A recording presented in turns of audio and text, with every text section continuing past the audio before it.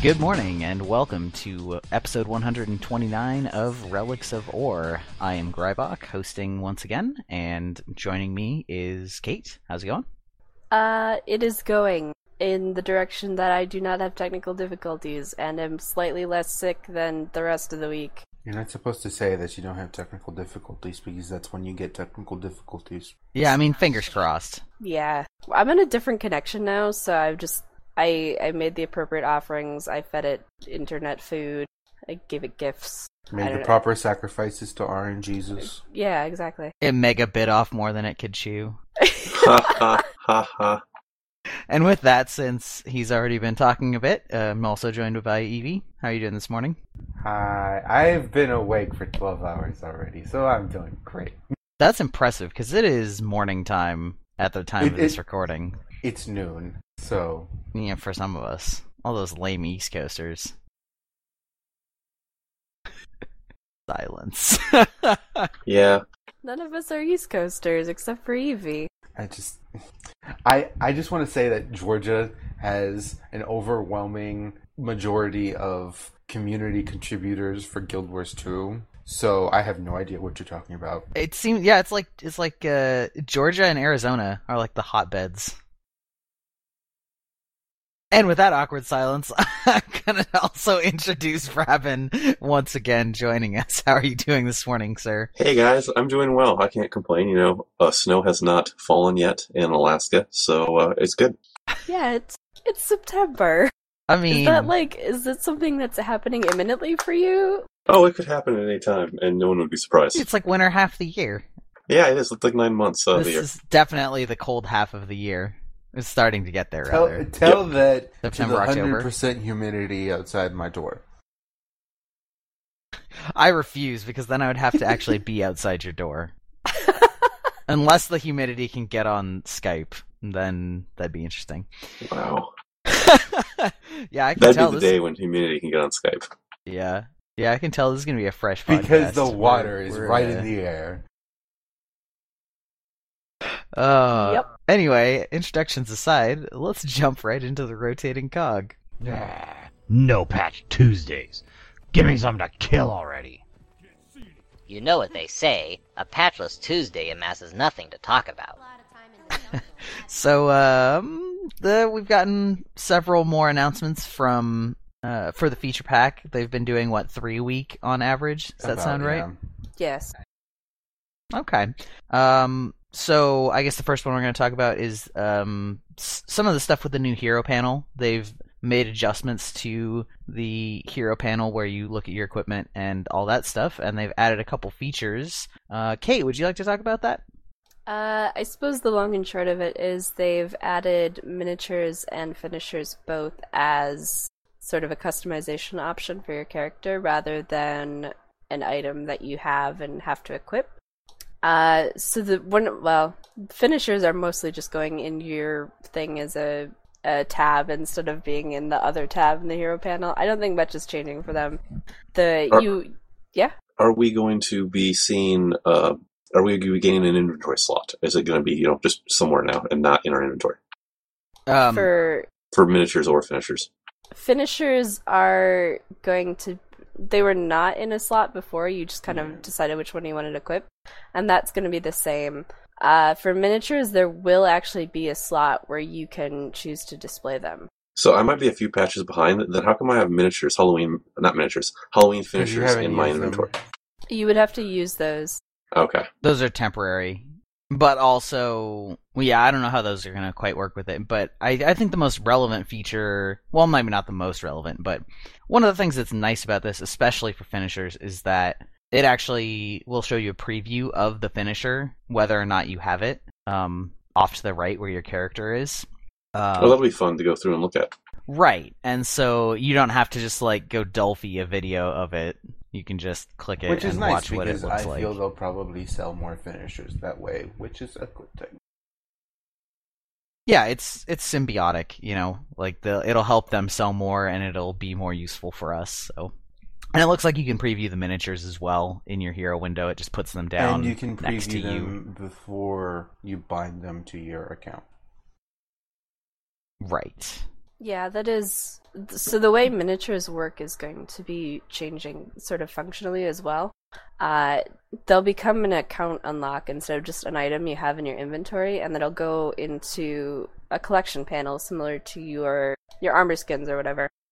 But that sort of changes the way, so any character can choose to equip that mini if you have one of them unlocked. But then I've seen a lot of discussion about this because I know a few people who collect minis, and that's going to change the market for minis. And also, on a side note, I would not be surprised if this made it where minis no longer activate the Runes of the Ranger.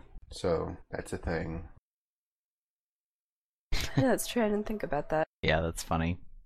Maybe this is what we can do with that birthday NPC, is turn in all the dozens and dozens of duplicate mini Queen Jennas that we have and get something How about else Risen out Priest of of it. Balthazar? I've got like 8 or 9 of those guys too. Oh, Evee. Really?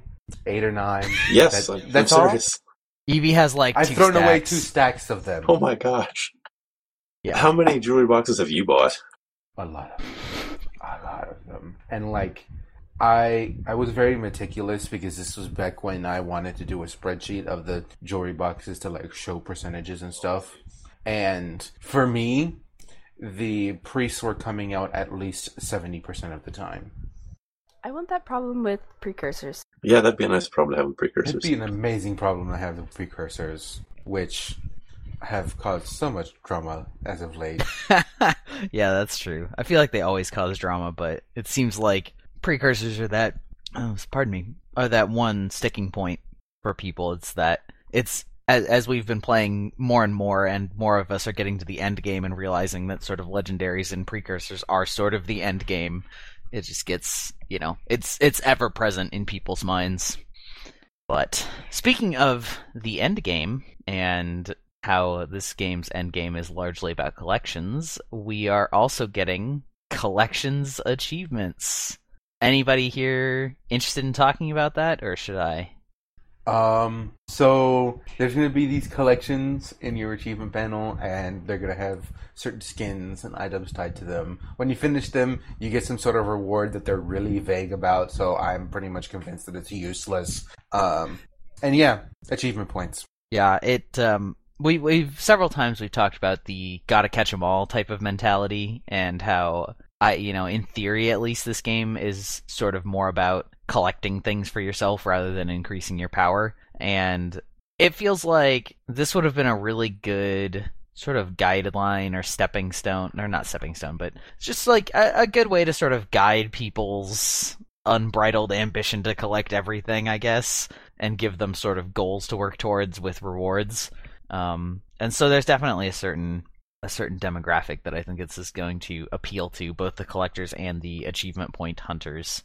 And I think it's good to have more achievement points in there because, I'm nowhere as near hitting the cap for daily achievements, but I'm kind of annoyed that that's going to happen because, if I'm still playing this game in several years, I want to be able to get those points. And, they said on the website they want to do this so people didn't feel like they had to compete, but I don't care. I'm not competing with someone. I just want my points.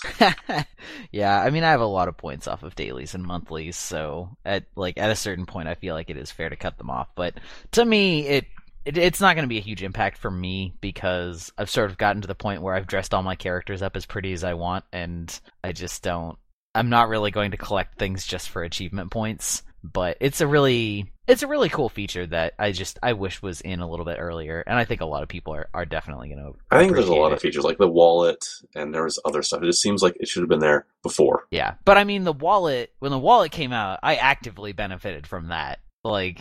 That was huge for me. Just not having to have all these token stacks and being able to globally access your gold. The wallet was huge quality of life for every player, no matter what your style was, unless you were PvP, I guess, only. But even if you were PvP, it was a huge thing. Yeah. But it's something I think should have been there at launch, really. Oh, sure. But yeah. But that could be said for basically everything that they've put out. Yeah. Quality of life wise. Yeah. I think it's more, I guess my point more on this one being more would have been better at launch is that it's by the nature of it sort of being a goal, but a goal that you could have been working on all along, but not necessarily were. if you put it out, And now you might not care about it. right? Yes, that's Exactly, yeah. So whereas with the wallet, like, yeah, everybody would have loved the wallet at launch, but we still love the wallet. Yes. Now, and there seems like there's other things like that I can't, put my finger on right now, but it seems like there's other achievements, things that have come out that it's like, oh, I would have cared about this now, but it's a little late. Yeah. I mean, they're really polishing up their new player experience, as it were, which, mild tinfoil hat, seems like they're really trying to push for something that will get them a lot of new players. I wonder what that could be. But anyway, it'll be interesting. It's interesting to see. I mean, I can't really complain about any of these features because I know that some people will love, pretty much all of them. I think it's sort of I don't know. It does address one of the issues. Well, I don't know if it addresses, but I will elaborate so I don't sound like I'm making a fool of myself. So if you're not familiar with the way some of these are going to work, some of them are going to be very straightforward, like just collecting all of the exotic armor skins that you can craft, right? So like the Draconic, the Exalted, whatever. Very simple, very straightforward. And then there's going to be other stuff like a spoon collection, which is a hidden one that's only triggered by talking to an NPC, and then you start going all over the world to find spoons, which is actually, bizarrely, one of the things that I had been wondering about last week is like, oh gosh darn, I really just wish I could use these spoons. Because I think one of the coolest things about Guild Wars 2 is that when you finish an event, you get the reward vendor for karma, and they have all these neat little trinkets and stuff. And one of the most disappointing things for me is that those are completely useless to you 99% of the time. So I like that there will be an excuse to go out and buy those items. Not only is it a karma sink, but it's a reason to look at the reward vendors, a reason to complete hearts and stuff. So. And for those of you that are wondering how many karma spoons there are, that I have found there are 25. There's a lot of spoons. I am passionate about spoons. I'm glad Arena is passionate about spoons too. Spoon collecting endgame confirmed. I'll allow it. Yeah, that's fair. So I feel like that's about all there is to say about that. It's kind of interesting. A lot of people are probably going to like it, and then there's probably a lot of people that don't really care. But that's okay. Well, all I can think about when you're talking about collecting spoons is how many times I stole spoons off tables when I played Morrowind or any of the Elder Scrolls games. That happened to me too, but not on purpose. Sure. Well, I played Skyrim in third person, so I had to acquire things that I didn't even realize because the camera was awful. I'd be like, I'm going to steal this, and then I'd open my bag, and I'd be like, how did 16 baskets get in there? Where am I even You're like a hiding subconscious these? Kleptomaniac. Like, I swear, officer, I don't know where these baskets came from. My hands just have a mind of their own. No. Elder Scrolls games brings out the klepto in everyone. What's really nice is when you get one of the Kleptomania mods that basically just takes everything you walk by. So you like go into a store instantly overweight, and you like take 2 steps and you're instantly overweight. Do you become like a black hole and it just everything around you sucks in and goes into your bag? I guess so. I mean, it's a joke mod, obviously, but like, wow, that's really funny. So you'd have plenty of stuff to sell on the trading post, which is also an update. Is that correct? If you use this mod in Guild Wars, if it existed. I don't know where I was going. No, it was a good segue, but you lost it. Continue, though. Why don't you start talking about the trading post overhaul? So there is a trading post overhaul, and it looks like we're going to be able to filter things a lot better than we used to be able to. And I'm hoping that we can actually, buy back pieces. But are there any back pieces that you can buy off the trading post, or are they all account bound? I'm not sure on that. There are definitely. You can. There's skins you can buy, but not actual back That's pieces. not true. There are totally back pieces you can get that are, like, spinal. Oh, they're rare, Oh, yeah. Well, still, you can get a back piece. It's better than having no back piece. That's arguable. I'd rather have no back piece than, like, Magi's rare. I guess. Like... Stats are stats, man. So, yeah, stats are stats.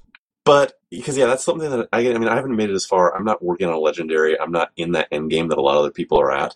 And I think even my main doesn't have a proper back piece. and I'm like, oh, if there was a filter so I could look at them on the trading post, maybe I could buy myself a good back piece. So Yeah, I think the most exciting filter is filter by profession, because not only does that filter by your weight for armor, so if you're, say, a necromancer, it will only show you light armors, it also filters by the weapons that are accessible by your profession, so you won't see that's great really swords nice. or hammers on your necromancer because they can't use them. Or rifles and preview the predator on your thief and just be like, why can't I? Yeah, but that's one of those features that even I would have settled even for just a by weight filter for armor, because that was always one of my biggest frustrations with the previous one, was that, you know, you'd look for a berserker's chest piece and you'd get, you know, you'd get all of them for all of the classes, and you'd have to look through them. And yeah, I think that's Which would be really annoying if you bought the wrong one, which I don't think that's happened to me, but I've been afraid that it would happen to me. It's definitely happened to me before, and because of that, sometimes. And the other thing is that you can filter by specific attributes. So because not all sets that have the quote unquote berserker stats are actually called berserkers in their name, there's actually quite a few items that have those same stats, but you'd have to know what the item was called, or just be searching sort of all of one type of item for a given level and rarity to find out that they had the same ones. And a big one that I can think of is the rings. I believe there's berserker rings, but then there's also ruby orichalcum rings, which have the same stats, and the berserker rings cost like 15 gold, and the ruby orichalcum ones cost like a couple. And that's just because they drop, right? I never understood the mass difference in the price in those. The berserker rings drop, and they're actually kind of rare, I think. Yeah. And the ruby ones are crafted, so they're just in. Yeah, but are they the same stats, or the berserker rings actually better? I never understood why there was they're such the same stats. It's just the actual items themselves have different rarities. It would not surprise me if there's, because I've actually made this mistake before because I just sort of spaced out. If people were just going through buying a berserker set of gear and they just typed berserker into the searcher and put it, and then just change the filter for each piece of equipment. So you go, okay, swords, and then you get a berserker sword, and then you go, okay, armor, and you get berserker's armor, and then you go rings. So this filter may even, and it would show up. Yeah, this filter may even. There's going to be a huge market shift after the filters come out. That's what I was going for. Yeah, definitely. Yeah, because with rings, you'd go berserkers, and it would only show you the berserker ring, which was hugely expensive because it was rare. And if you didn't know or remember to just type in, you know, ruby orichalcum, then, you know, you might just go, oh, I guess berserker rings are really expensive. Yeah, so being able to search by stat types instead of having to know the names of items is awesome too. It's really nice. I actually think I'm actually most excited about this trading post overhaul. I think of all the announcements, it's the one that impacts me the most, I would say. I'm kind of mad about everything, not gonna lie, because I mean it's nice, but it's all quality of life stuff. However, the trading post is a complete rework of the in-game browser and how that works, and that means that there could be a lot of other stuff coming in the future that will work very well. Yeah, that's pretty exciting. How about you, Spirit? How do you feel about this?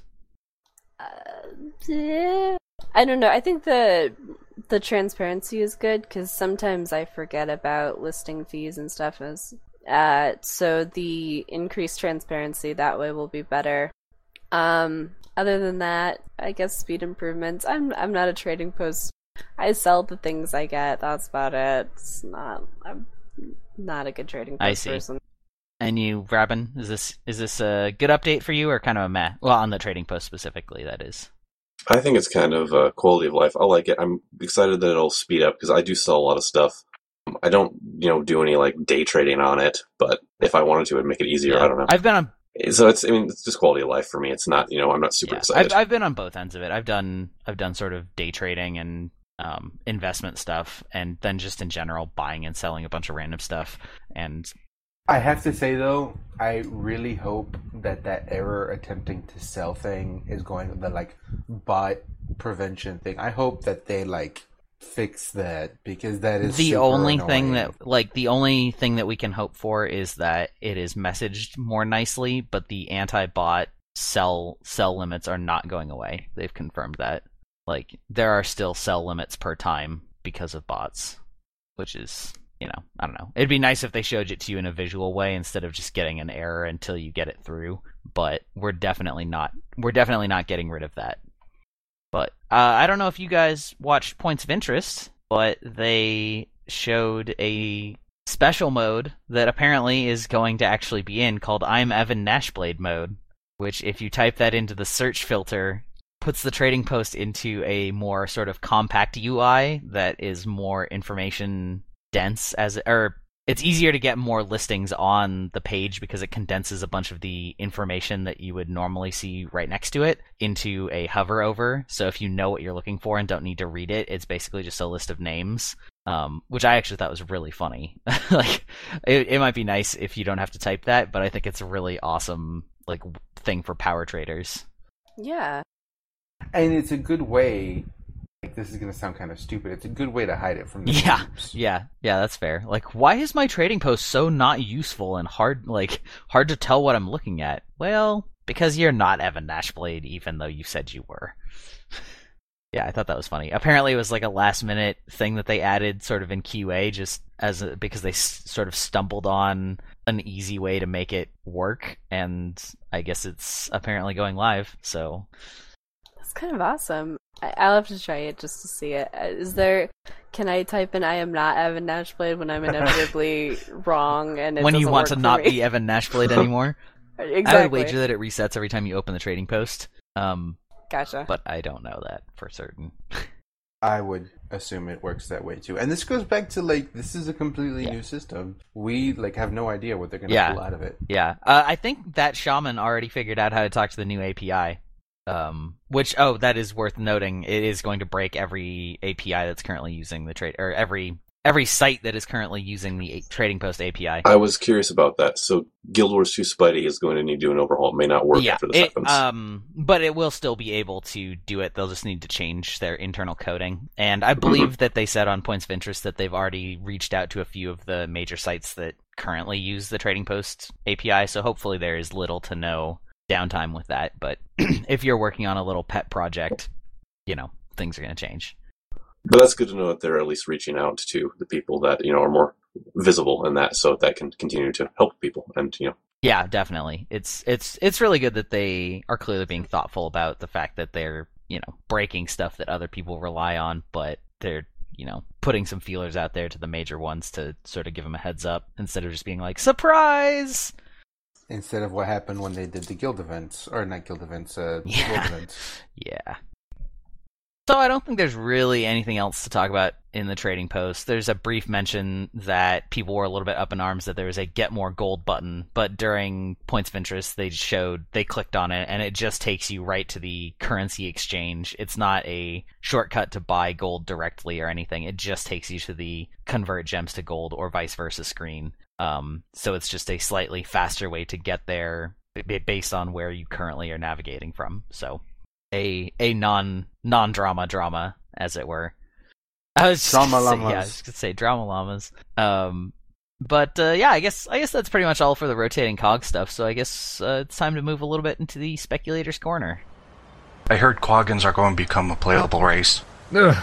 I heard there'll be a use for Imperial fragments. I heard that Zomaros doesn't even like precursors. I heard that the legendary armor is going to be made out of glint. I heard Queen Jenna doesn't wear shoes because she's allergic to people with souls. I heard that some Sylvari athletes use Miracle Grow. That's just speculation. This is your captain speaking. Tinfoil hats must be worn at all times during armchair development. So it came out the other day that ANET has contracted, that sounds like they got a disease, has created a contract with an advanced AI designer for quote-unquote new projects. Also, confirmed! Yeah, our show notes had a little explosion of jokes about new AI confirmed, heroes confirmed, expansion confirmed, but there's not really much we can really read into from it, other than that they're working on AI, and that's been a frequent user complaint. So, hopefully we see some returns on this stuff. Anybody have anything they want to say about it? Well, maybe those rangers will get better pet AI like we were talking about in the pre-show. Maybe. Here's the thing. If they, like, give necromancer minions and ranger pets, like, quote, good AI, they will become completely overpowered.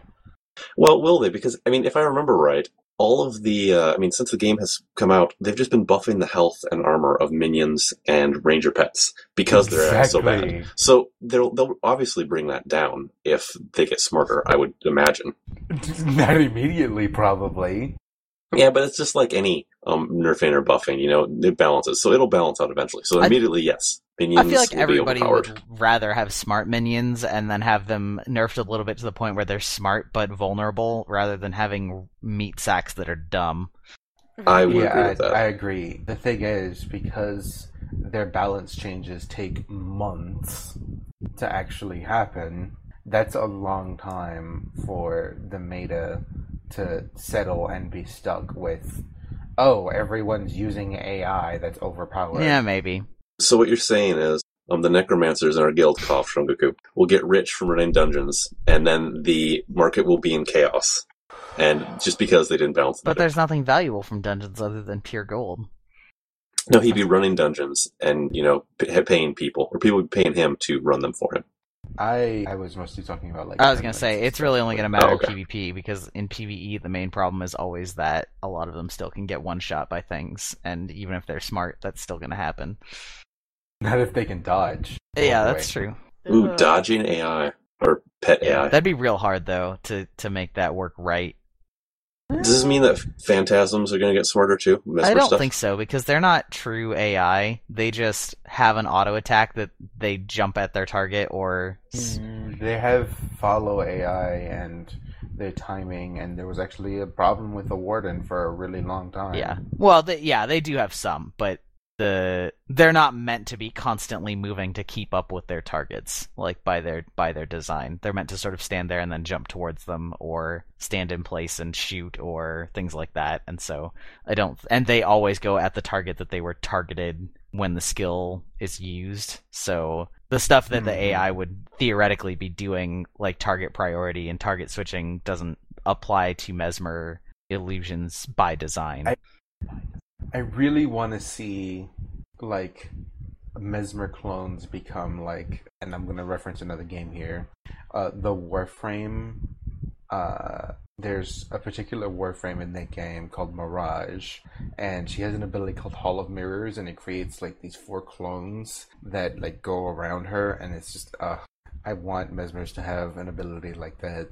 That would be amazing. Yeah. Speaking on an unrelated to AI note, it would be kind of cool if there was like a utility skill that was that refocused the targets of your phantasms or clones to a new target, and that's all that it did.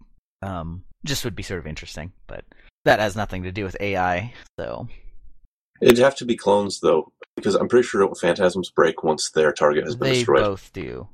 So do clones. Oh, clones do but as well? that would be the point, is that it would change the target to a new player or a new enemy. So it would be whenever that... If you swap it before the other one dies, right, it won't go away. In theory.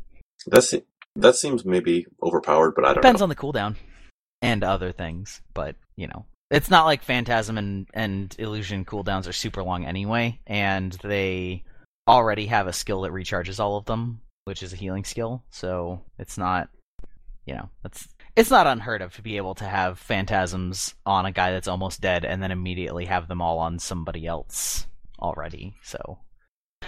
Anyway, that's sort of a sidetrack, but we were talking a little bit earlier about AI, and with regard to PvP, there was also a post on the Spanish, I don't know if it was on the Spanish section of the forums, but they were speaking in Spanish about build templates and some other things. I feel like Evee, you're the most qualified to talk about this since you're the PvP person. Well, I also know Spanish. Well, I wasn't going to say that, didn't want to assume. I don't know if you actually know Spanish. I've said so before. Anyways, the main thing out of that was they're working on build templates. There's no absolute time frame on it, obviously, and even if they had one, I thought they would give it when it's ready, maybe. Not soon. Yeah. TM. Is it underneath the pre-graphic cursing? There was no mention of precursor grafting at all. And funnily enough, the Spanish community doesn't follow, like, they don't care about precursors for the most part compared to the other communities. It's really weird. Well, I'd rather have build templates as well. I was just wondering if it was, underneath or above or whatever. I would not be surprised to see it, not obviously in this feature pack, but the next one. Build templates, that is. Yeah. Because I'll often be on and ask a guildie to link me a template just as a joke, and people who have played Guild Wars 1 understand, and people who haven't are like, what? Yeah, and whenever someone asks me that, I'll send them, like, the 2 bars and a bunch of, like, string of letters and numbers and then another bar. Yeah, I actually remember the codes for some of my builds that I could just type in. Wow, that's impressive. That is impressive. Something I thought was sort of... I should have thought about phrasing more carefully before I started talking. So, we've had this controversy in the last couple of weeks about what ArenaNet is and is not telling us. And since then, they seem to have become more communicative about specific technical limitations, reasons for choosing to do or not to do things, and such.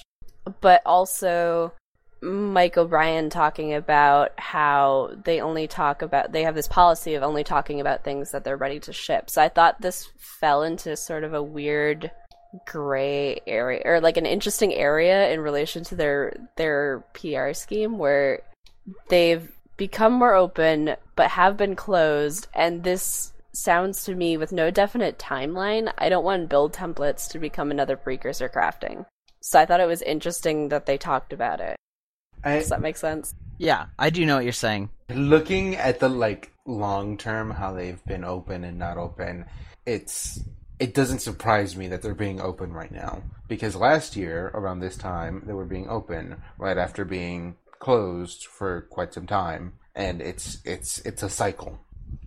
Yeah, I think I would say that the main difference I would see, and I do see what you're talking about, is that with precursors crafting or scavenger hunting or whatever, they want to make sure that it is interesting. Like, there's this factor about whether it's interesting and how playable it is, and I can see how that could be a holdup on their timetable, where they just, like, can't figure it out. Whereas something like build templates are more of a technical design, where, there's much less of a usability concern or a build templates aren't going to break the market, but if it's too easy to craft a precursor, it could throw things into but they chaos. also don't want precursor crafting to just be, or precursor scavenging hunt to just be, like, super boring or too easy or anything like that. Whereas build templates are sort of a quality of life thing, similar to how, like, the trading post overhauls are. So it's the type of feature where you don't necessarily have to worry about making build templates interesting. You just have to make them function.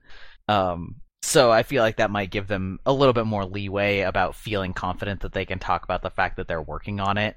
But I do agree. It sort of does contradict their statement that they don't talk about things until they're absolutely ready, and then them saying, well, we're working on it.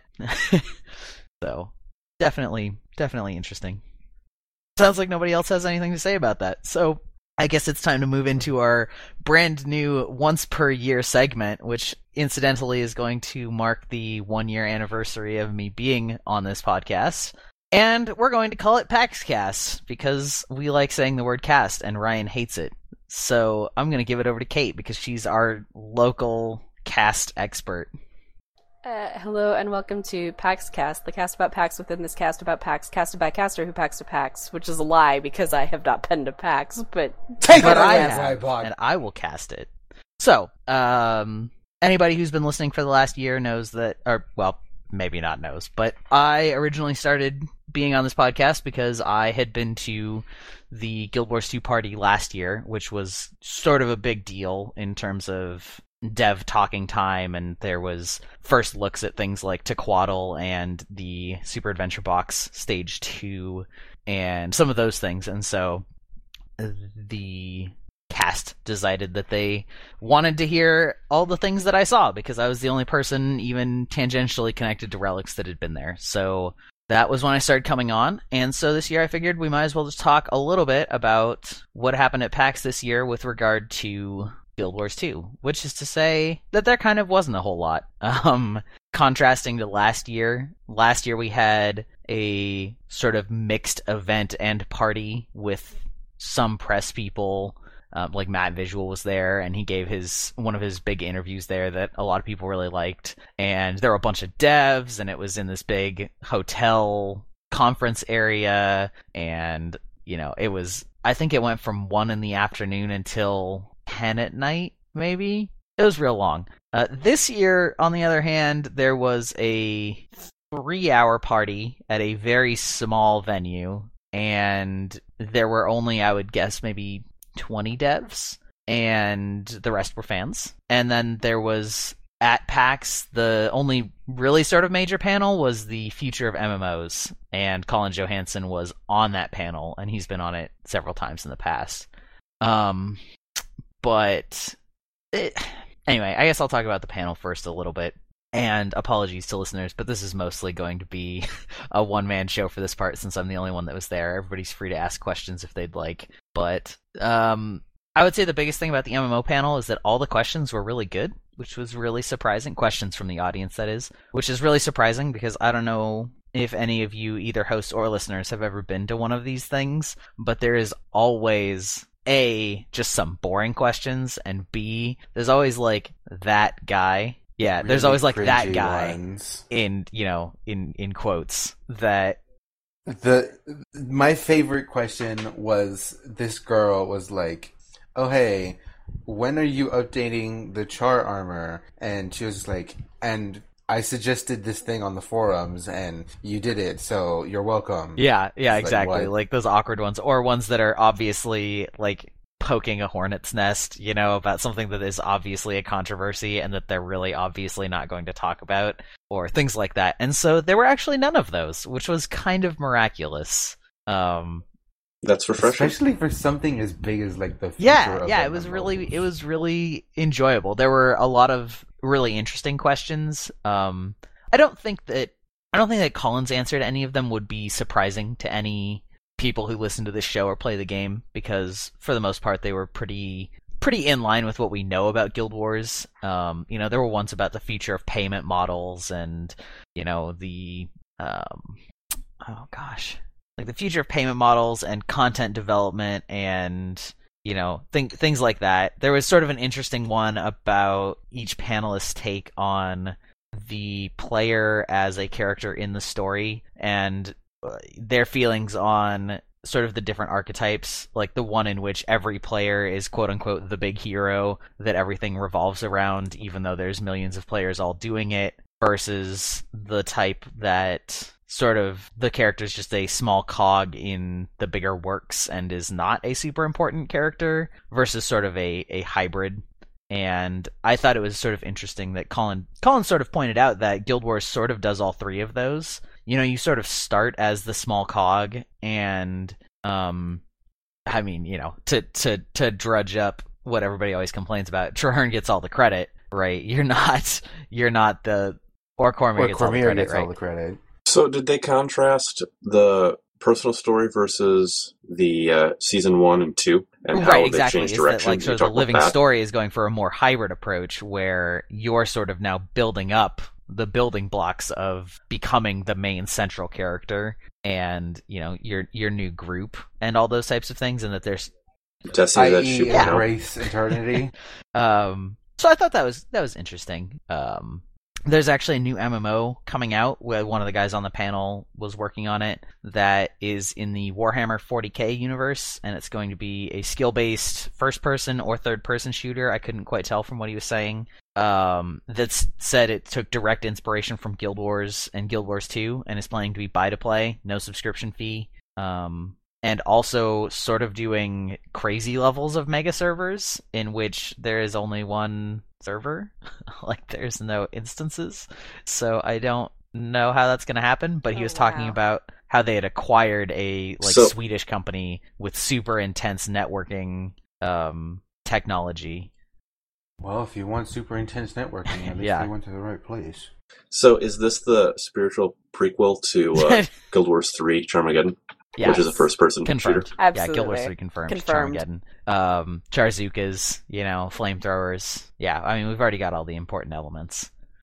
They finally made it where thieves only use dual-wielding pistols. That's it. Yeah, exactly. So, was this just a panel, or afterwards, did the people mingle? Did you get any chance to get some one-on-one conversation? Yeah, so it was just a panel, and there wasn't really any mingling afterwards, but the guy that was working on the Warhammer 40k one actually went to the Guild Wars party, because it was combined Guild Wars and MMORPG.com, and so I actually talked to him a little bit more at that party, which was actually pretty fun. But I'll talk about that, I guess, when I sort of get into the party. Otherwise, there wasn't too much. Also, I wanted to point out, I think Guild Wars fans will appreciate this / sort of facepalm. At one point, the Wildstar guy uttered the actual phrase, putting out an expansion's worth of content, which some of the audience members sort of gave each other the look. TM. Was there an audible groan? Not audible, but it was barely hidden by a lot of the audience, which... And it's kind of funny, actually, because while Wildstar hasn't failed by any means, it is kind of in its throes. And funnily enough, since, Wildstar, I have not heard of any MMOs that are planning on going with a subscription model now. All of them have changed. Yeah, it'll be interesting. I mean, I feel like...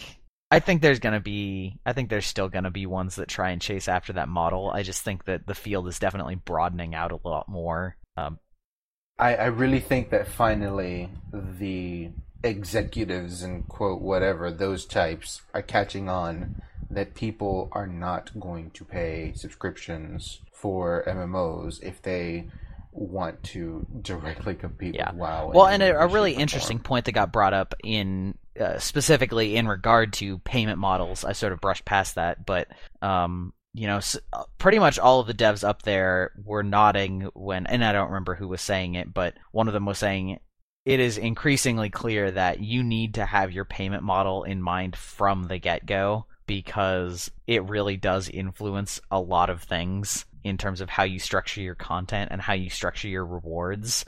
And games that seem like they just sort of flipped the switch immediately from pay-to-play to free-to-play frequently had a really rocky transition, but there were a couple examples that they gave of ones that took the time and they said, all right, we're going to transition to free-to-play, and then sort of worked out systems of how they were going to actually change things, because just simply put, the models are different and they want you to pay for different things, and if you're not structured to have people paying for those things, then it's just not going to work. And so you really need to have that in mind when you're building the game, is how do we want to sell this game and how do we want to make money, and then design a game that is built around those systems in a fun and not scumbaggy feeling way, which I thought was a really good point. But I will say this, and this goes for both the party and the MMO panel. We definitely are seeing some of the strain from some of their aforementioned PR issues, in that it seems like there is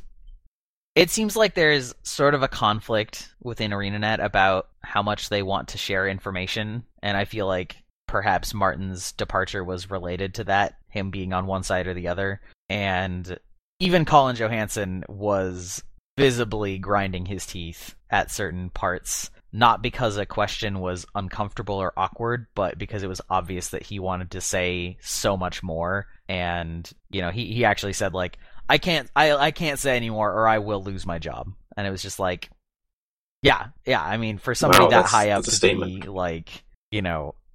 sort of touting the party line, but also it seemed clear that he really wanted to talk about some things, which maybe I'm just reading into it, but it gives me some hope that we're going to get something sizably big, because it wasn't in regard to things like the feature patch. It was just like the future in general. And yeah, I can understand that because I met him briefly when I was at Gamescom before release, and he's an extremely amiable, very talkative, polite person. And yeah, he seems to give that aura of wanting to express things and talk to the fans and create with them in a way. Yeah, so it was very interesting, sort of reading his body language, when he was talking about things, and just sort of like you could tell that he was really working hard to not spill the beans on something that we don't know about. So,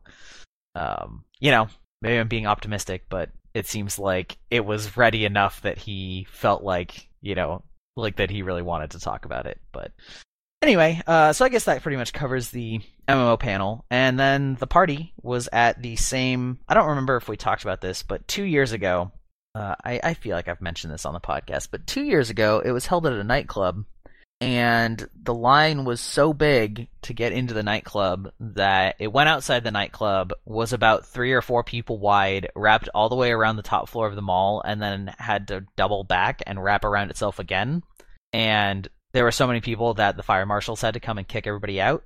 And so this year, it was in the same mall, on the same floor, just 2 establishments down, at a restaurant. And so...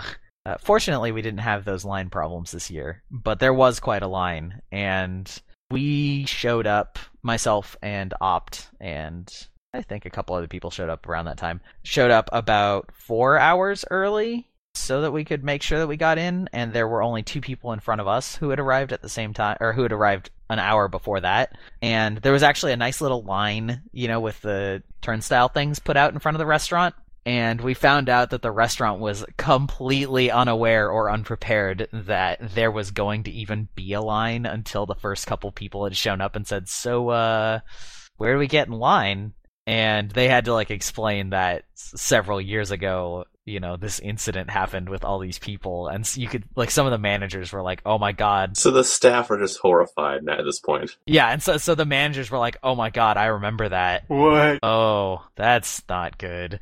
And so they, brought out a line, and I think they custom made a little Guild Wars 2, after party wait or line starts here sign on their computer. Because they just, totally did not understand that it wasn't simply a reservation for a room. It was going to be a thing. And not everybody got in, or at least maybe they got in by the end, but the line was definitely longer than they had space in the venue for. So anyway, we sat at the front of the line and, played card games until the line was ready. And it's kind of funny, if you've been to these things several times, it's almost always the same few people in the front of the line. So there's people that I know exclusively from waiting in line for Guild Wars over the past couple of years. Yeah. So anyway, that was fun. There's not much to talk about there other than we did it and talked to Ruby and some of the other community people while they were setting stuff up. And anyway, but the inside of the venue was extremely small, and it was basically just the size of 2 living rooms, I guess what you would imagine a standard living room to be, and they were trying to fit 150 people in there. It was real crowded. Oh goodness. I bet y'all got real friendly. Yeah, pretty friendly. And then there were raffles, which there always are. And then it got real packed in as everybody crowded around the raffle. But, there were, not nearly as many devs there that were sort of the public presence type devs. Colin Johansson did show up after a little while. The community team were there, and there were some QA people there. But, I feel like a lot of the names that a lot of people would recognize from ArenaNet were not there, whereas last year there were quite a few, and I think that was largely a venue limitation this time. And there weren't any, there weren't any previews, there weren't any announcements, anything like that. It was a pretty low-key party this year compared to some of the years past, which, is fine, I guess. It is what it is. They didn't have any announcement, and having an announcement at a party in a restaurant is, probably not something that you would expect. So, yeah. And then I, as I said before, I talked to the guy that was doing the Warhammer thing, and it was really fun, talking to him about just general design things, I guess. and that he played Guild Wars and Guild Wars 2, but he hadn't played a ton of Guild Wars 2, and so we were sort of talking about things like the mega servers, and him talking about his server tech and how they're still very much in development, and that they're at the state where they're totally fine with people talking to them and like giving feedback in their sort of like early pre-alpha phase about what things are interesting or what things are working, what things aren't working. So anyway, cool thing. I don't know if anybody's into Warhammer on this podcast or listening, but so on the note of mega servers and how I know a little bit about how maybe the networking side, but I don't have very much coding experience. And now is mega servers anything like, now I don't know if this is going into WoW territory, because when I think it was Frozen Throne, or when the Arthas expansion came out and you could be a Death Knight, that's the little bit that I played World of Warcraft, and I was impressed at the phasing they did, where you'd be walking across a field and walking back, and you didn't notice the change, but you were obviously on a different server, things were changing, and it was a zone where, I don't know if zone's the right word, zone where you could be with other players, and I thought that was really neat. And so that was, a while ago, and to me that seems similar to mega servers, and to wonder where they have gone since then, and what they can do now, and are they... I mean, do you get any insight into what more they can do beyond what I we're think seeing those concepts are actually kind of different in terms of mega servers versus phasing. I think the most, and it's not really mega servers for the 40k thing, it doesn't sound like, because mega servers are a series of instanced copies of the server, if that makes sense, and you're able to sort of freely move between them, and it sort of dynamically creates them based on how many people are there. And so you don't have a quote-unquote server identity for your world state anymore, because it's just sort of sorting people into instances that are indistinguishable from one another, which is in itself pretty cool tech. Whereas this, I feel like it's more akin to PlanetSide, where there's a big server and it's a really big map and everybody is just on it. But they have different maps based on your region, so there's like NA maps and EU maps and, I don't know, probably Asia maps or whatever. And so I don't know if they're planning on having different servers, but it didn't sound like they were. It sounded like they were planning on only having one server, which is, like, I can't even conceive of the networking to make that work well in a skill-based game, as in, like shooters are skill-based, not stats-based, as it were. Yeah, it's going to be really interesting. It's going to be really cool. But I mean, like you said, they acquired a Swedish company or I think it was Swedish or Swiss, I don't know, somewhere over there, for their networking technology. So, maybe they've got some super top of the line stuff, and it's at least interesting. And, the buy to play model is one that's very appealing to me, because if I don't like it, I only paid for a single player game essentially. Well, if that wraps up PAXcast. Time to move into CastCast, the real cast. Kate. Kate? I got this. Hello and welcome to CastCast, the podcast within the podcast, the cast of other casts of other podcasts, and the style cast of other podcasts. I almost didn't have this. I don't have much to talk about this week. If you guys follow me on Twitter or know me at all, I like cats. There's a cat video this week. Guild Wars 2 related, unused char intro. I got the links for you. Oh, speaking of cats funny. And CastCast, it's very internet friendly. For those of you who didn't watch Points of Interest, yes, Kate, they were in a dev server, and there were 1 million cat mini pets, and then a giant cat that was like wandering around during the live stream, and they were like, their characters were like the size of the cat's foot, so it was just like wandering around the screen, and then they were asking chat for names for the giant cat. Okay, well, I'm gonna have to go back and watch the video of that. Also, I realized that if you CastCast is an anagram for cats, so that is some information you can take and go about your day with. That's amazing. Anyway, well, I think that's about it. Unless there's anything else anybody wanted to talk about. I think Evee, you're right. Wheel of Morality. Wheel of Morality. Turn. Tell us the lesson that we should learn, Evee. Country fried and chicken fried are not the same thing. Would you care to elaborate? Because I found that fascinating. This is an insight into pre-show, by the way. We were talking about country or chicken fried food. In this case, and some of us were bacon. educated. I think all of us, except for Evee. Even. Okay, so chicken is fried a certain way, and you can fry like other things the way you fry chicken, but you can't fry chicken the way you fry other things. So chicken fried and country fried are two different things. So chicken and other things are the squares and rectangles of food? And in Guild Wars terms, that'd be poultry, which is most often a raptor, in my experience. Chickens are and raptors. that you should also be selling on the trading post, because 8 silver for a piece of poultry meat. I wish I could like digitize the chickens in my backyard. You should watch I'm Tron. sorry, that's a really funny statement. And with that, I think we're gonna sign out. You can reach us if you listen to our bumper. It will tell you all of those things. Thanks for listening. This is Relics of Orr signing out. That was another episode of Relics of Orr. If you'd like to get involved, you can find us on any social networking site such as Facebook, Twitter, Steam, and many more just by looking up Relics of Orr. That's Relics of ORR. Similarly, if you'd like to send us mail, you can send that to relicsofORR@gmail.com or go to our website, relicsoforr.com, where you can record right there on the front page using our WordPress widget to put on a headset and give us your feedback.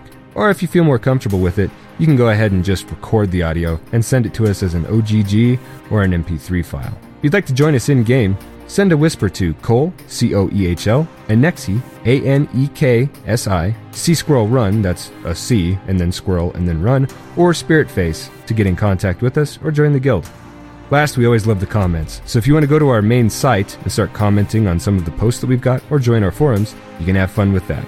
If you listen to us on iTunes, you can find our page on the market and just leave a comment or a rating that you feel that we deserve. We appreciate that. We'll read them on the show.